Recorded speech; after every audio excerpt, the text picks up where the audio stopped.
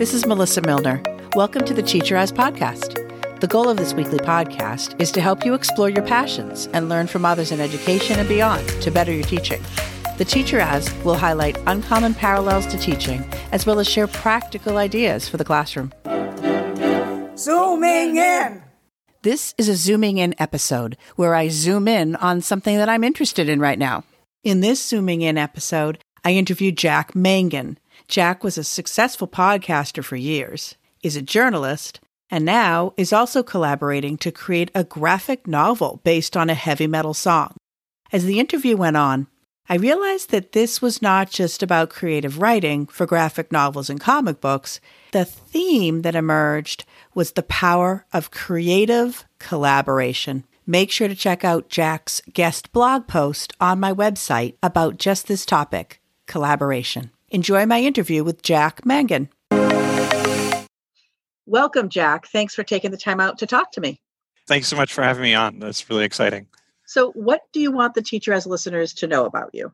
That's a loaded question. I guess what we'll start with, for the year 2020, my primary focus has been on a team. I'm working with a team to create a comic book based on the kind of a classic hard rock heavy metal song called Am I Evil?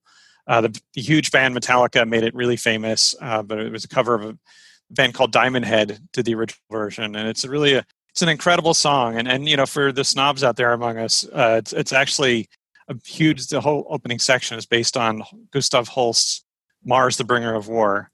But of course, it's still a fun, hard rocking heavy metal song. And the story in the song is actually it begins with the lines, "My mother was a witch, she was burned alive." So it's about his revenge, our narrator's revenge on the people who burned his mother for being a witch. It's a fun song, and I always thought there was a great story in there. I spoke actually I'm a journalist, also write for a website called metalasylum.net. I'm also involved with the Metal Hall of Fame. So I spoke with the original songwriters and got their permission to create something. We talked about it, and we decided the comic graphic novel format was probably the best way to retell that story. But yeah, like I said, I've been around writing for a long time. I've been around podcasting for a long time. Can you tell us more about that? More about your writing experience and podcasting experience? Sure. No, I would love to. In fact, they kind of coalesced because in the year 2005, I was just kind of breaking into the writing world, and I had a couple of small publication successes. And I learned about this thing and kind of became part of this group of people who were creating podcast fiction. In 2005, that's a long time ago. Podcasts were still a very new thing. So, this is a new thing that's being done. And I can make no claims to being the first, but I was among the first wave. There are a couple of people. T. Morris is one, Scott Sigler is another. Both of them, and Mur Lafferty is another one. And the three of them have become really big name writers. Mur Lafferty wrote an official Star Wars novel. Wow. These were great people to call peers and friends. And so I was part of that first wave of podcast novelists. I wrote my novel was called Spherical Tommy. It was a science fiction novel, and it was published as a print book, and also as in podcast form, basically audio fiction.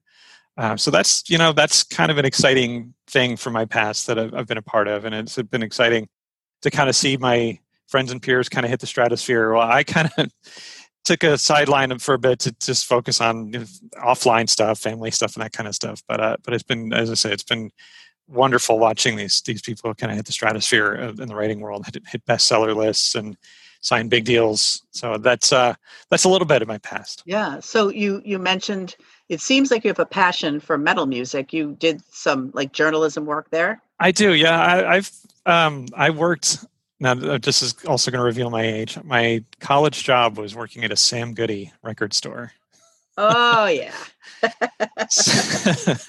So it's music is the passion, but yeah, heavy metal is what I grew up with, and it's something I've never really dropped. I've certainly gotten into basically you name the music form, and I'll love to talk to you about Carmen. It's my favorite opera, but I also heavy metal has always been what I grew up with, and I still love it. I still really appreciate the music, and there's some great there's so many amazing artists there. And so, yeah, I do writing for metalasylum.net is primarily what I've been writing for, but I'm also involved with the Metal Hall of Fame, which is kind of a big and prestigious organization. That's an honor. And yeah, I do basically music reviews, and I do interviews with large scale artists and people in that world, and just I do when there are concerts. I've Right. done concert photography and concert Oh, writing. So wow. kind of that's been fun too. Renaissance man. Yeah, I keep busy for sure. That's great. That's great. So, being able to take that, the passion for the music and use it in your writing. And I mean, obviously, this is a show for teachers, and it's so important to help students find their passions, because then the writing and the work becomes easy because it's within something that they're really passionate about. So project-based learning and things like that is, really helping kids find out what they're really interested in. So it sounds like you've been doing that your whole life.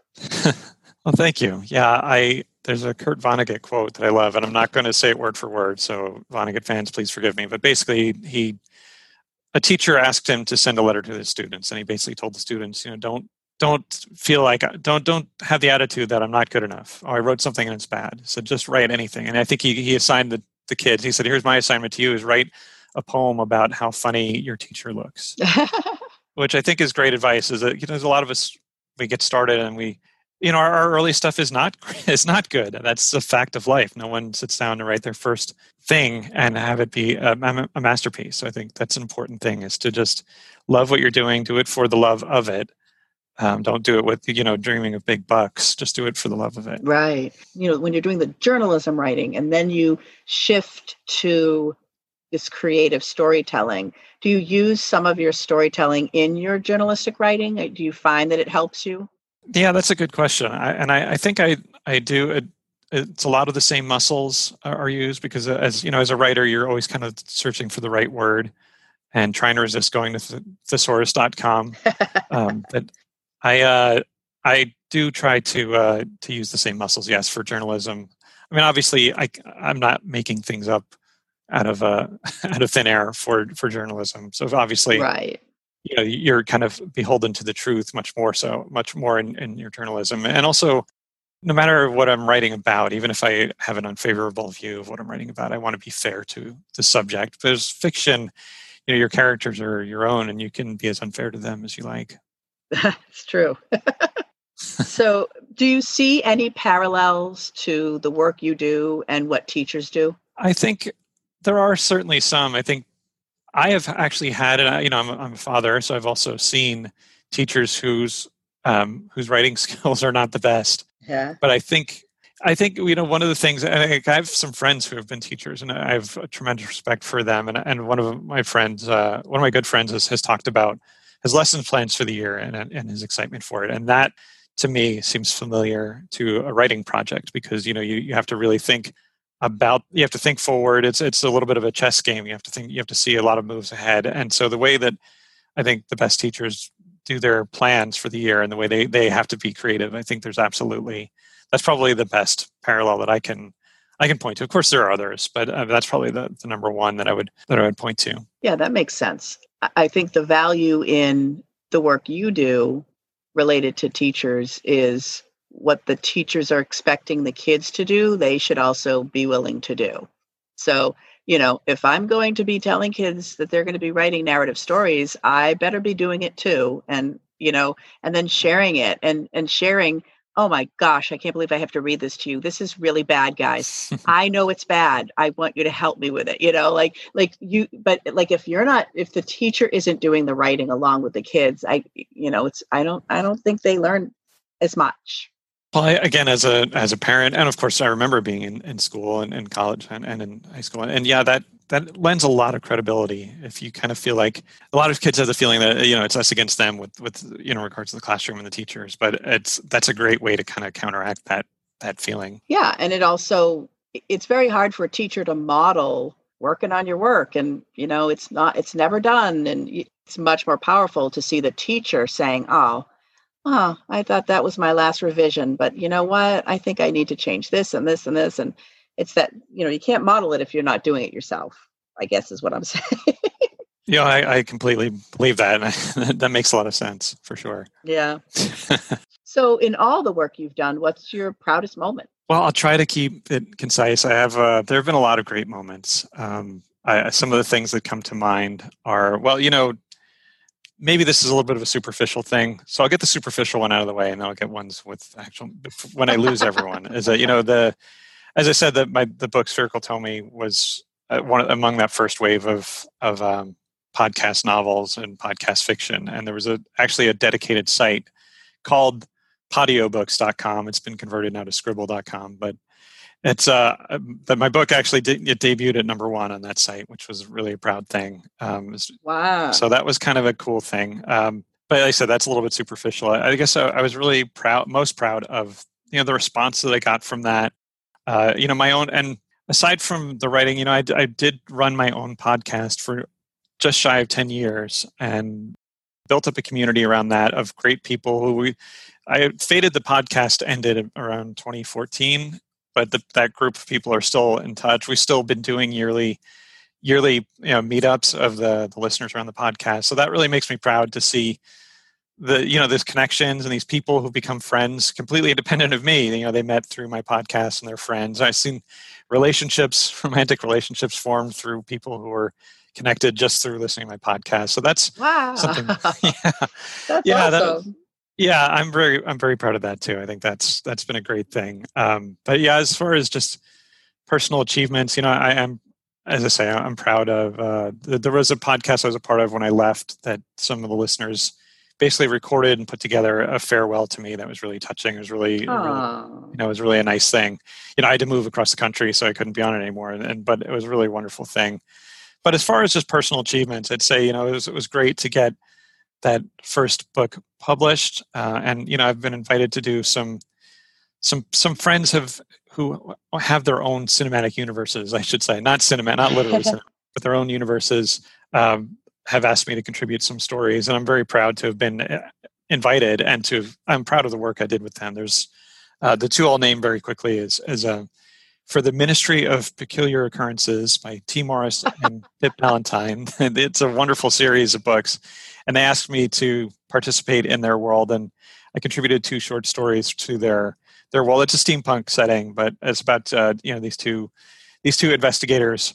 And I was able to, contribute to their world. And I even created some things in my story that they loved so much that they went on and used in some of the later novels. So that was really something. Great. Wow. And then the other one I'm very proud of was an author named P.G. Holyfield, who unfortunately is no longer with us, but he also invited a lot of us to collaborate in his world, and I was very proud of the story I wrote for his world as well, which came out it went after he passed on. We friends of his put out a compilation of these stories and other essays of his and writings about him, and I was very proud to be included in that as well. So that's the tip of the iceberg. But again, I'll stop there because I think that's pretty good. Yeah.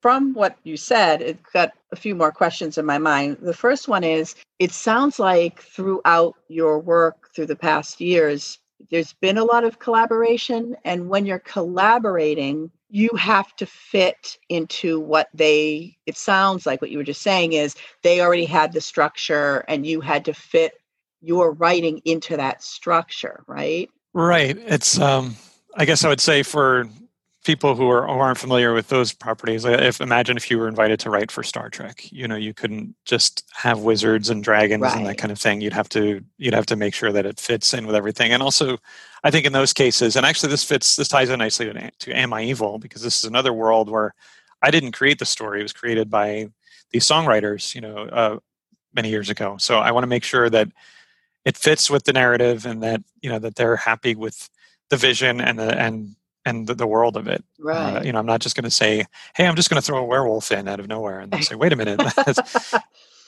We never had that thought. So that's a big part of it. Right. And who your audience is and what they're expecting. Yeah. It's very like the sticking with the genre and the tropes that are already set up. Right. No, that's an excellent point too. Yeah. Have you done any writing probably your review writing, where it's all you? You don't have to fit into any genre. You can decide the tropes or whatever. You can decide the story. Have you done that kind of writing? Yes. Again, as a a creative writer over the years. We've talked a little bit about science fiction, heavy metal. My favorite prose writer, one of my favorite novelists of all time is John Steinbeck, who obviously, Yes. is I just think he's one of those people who can write a paragraph and I'm glued to the page. Right. And so I've written, I've mainly, I think, been tied to speculative fiction, but I've certainly done a fair bit of that in my creative writing, my own independent creative writing, where I can kind of set the rules and change the rules as I need them as I need them for the world. Yeah, it's fascinating. Like I think about, again, tying it to the classroom, there are different reasons to be writing, different audiences. Who's going to be reading this? Who's your target audience? And how do you need to, are you entertaining? Well, then great. You can go crazy with a fiction story, and understanding that the idea of writing is to be heard and tell stories or persuade or inform, and that there's kind of rules that sort of go with it, but then you could break the rules. Right. But I think one of the classic rules, I guess, for lack of a better term, is that you really kind of need to know the rules before you can break them. Same with musicians. You really need to know how to play before you start improvising or making noise. You need to know. Exactly. Yeah, well said. So I know you're zooming in on your new project. Do you want to tell us more about it? Sure. As I said, it's based on the classic Diamond Head and heavy metal Metallica song called "Am I Evil?" And it is a story of a young man who has this horrible thing happen and gets revenge. There is some fun with it, and as I've spoken with my team about, there's some fun. It's a fun kind of hack and slash story, but there's also some great stuff in there where in the chorus of the song, the name of the song is "Am I Evil?" So it's wonderful. I think there's something in there. Of course, in the song, he answers right away with "Yes, I am." Mm-hmm. So that kind of takes the ambiguity out of it. But there's still some great, reflective moments there. So I think that's, we're definitely going to touch on that. But as well, it's also going to be, again, knowing your audience and knowing what me in that audience. If I'm going to read this, I want, as an audience, I want to see the hack and slash stuff. That's, for this story, that's what I want. But I also like that we can go deeper with it. We can get into the introspection on the nature of evil and the nature, what the nature of evil in man and humankind. But so, as I said, we're targeting to have the actual comic out in early 2021. We're actually on September 9th, 2020, we're launching an Indiegogo campaign, which is basically a crowdfunding campaign. What's nice about Indiegogo is that regardless of the amount that we raise, we will be able to create something. And that something is really going to go to paying the artists and paying production costs if we're able to do a print version of the comic. And we're going to create that. And so we will self-publish. We're not averse to a major publisher taking interest in picking us up. But that's not initially in our view. Our view is just to create something great that's reverent and respectful, and something I want Metallica. I want everyone to enjoy. I want people who've even never heard a single note of Metallica. But I mainly, of course, want Brian Tatler and Sean Harris of Diamond Head, who wrote the original song, to read this and say, "You got it. That's wonderful." That would be awesome.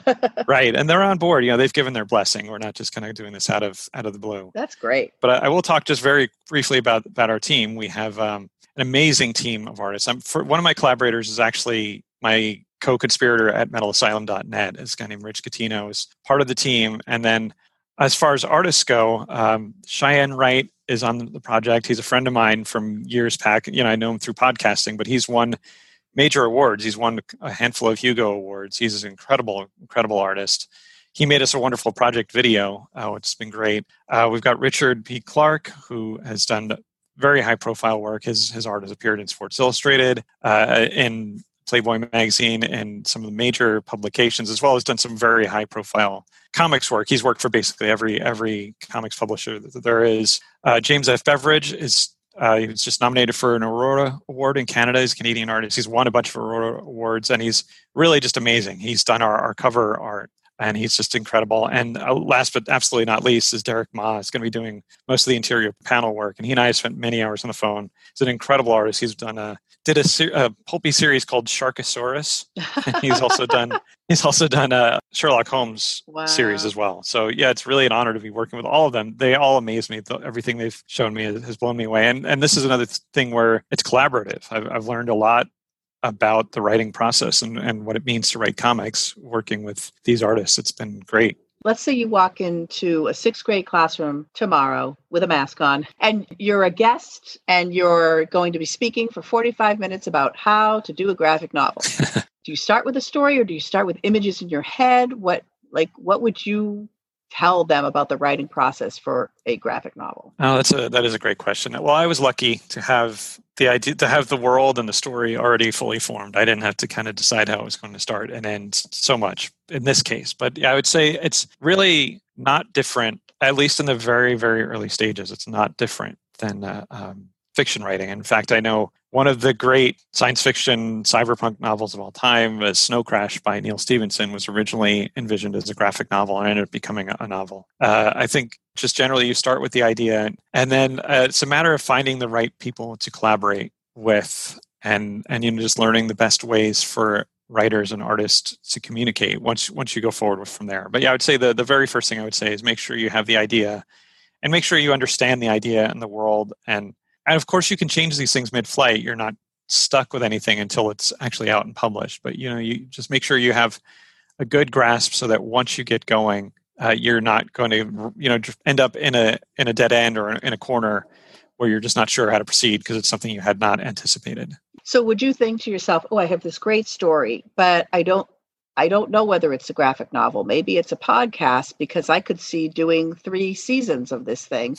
Do you look at your story and then decide what media you want it to be in, or do you start knowing it's going to be a graphic novel? Right. Another excellent question. I think generally most writers kind of have, even the writers who have dabbled in multiple areas, I think they generally have an idea. I mean, my default is just straight prose fiction. That's my default. But you're right. I mean, it could become a narrative poem. It could become a short.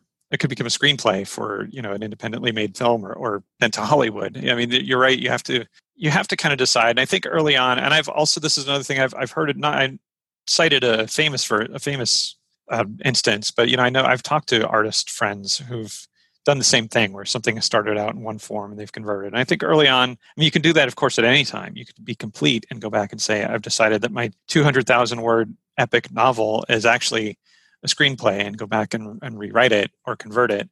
But I think early on in the process, that's the time when you can do that. But I would say, as a writer, as I said kind of earlier on, you don't ever want to feel frustrated or should never feel daunting.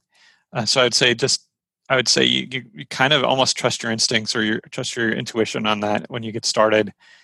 Go with what seems best. But yeah, it's probably a good idea from the get-go, once you've maybe written up some notes on your story, to decide at least to commit to a format before you begin. Yeah, because you don't want to waste time, but at the same time, it could morph into something else. I mean, this podcast started as, hey, maybe I should write a book. And then I realized I had so much stuff to say and so many people to interview. I'm like, this is a podcast. I mean, it didn't help that I was listening to a zillion podcasts, but I mean, it definitely, I'm like, there's no way I can get all of this into a book. There's a flow of creativity, but then at some point you have to make a decision. Right. But I'll say really quickly, if and when you do eventually write your book, all of your experience here have helped and contributed to that. So, or if you decide never to do that, or if you decide to make the movie of The Teacher As, all these things help. So I think that's the other thing to take away from that. Absolutely. Awesome. Is there anything else you want to talk about in regards to your writing work, or should we move on to the favorite movie question? As a writer, of course, writers love to talk, and you probably can relate as a teacher, at least on that front. We love to talk about the craft and ideas and that kind of thing. I've also, as I alluded earlier, I took a long time where I had to step away from it, and I basically never gave up on it. So don't worry if you run into roadblocks or anything. They can always be temporary. You can always get back to it. And this is not like high-end athletics. You can always sit down at your typewriter or your computer or whatever we're going to be writing with 20 years from now.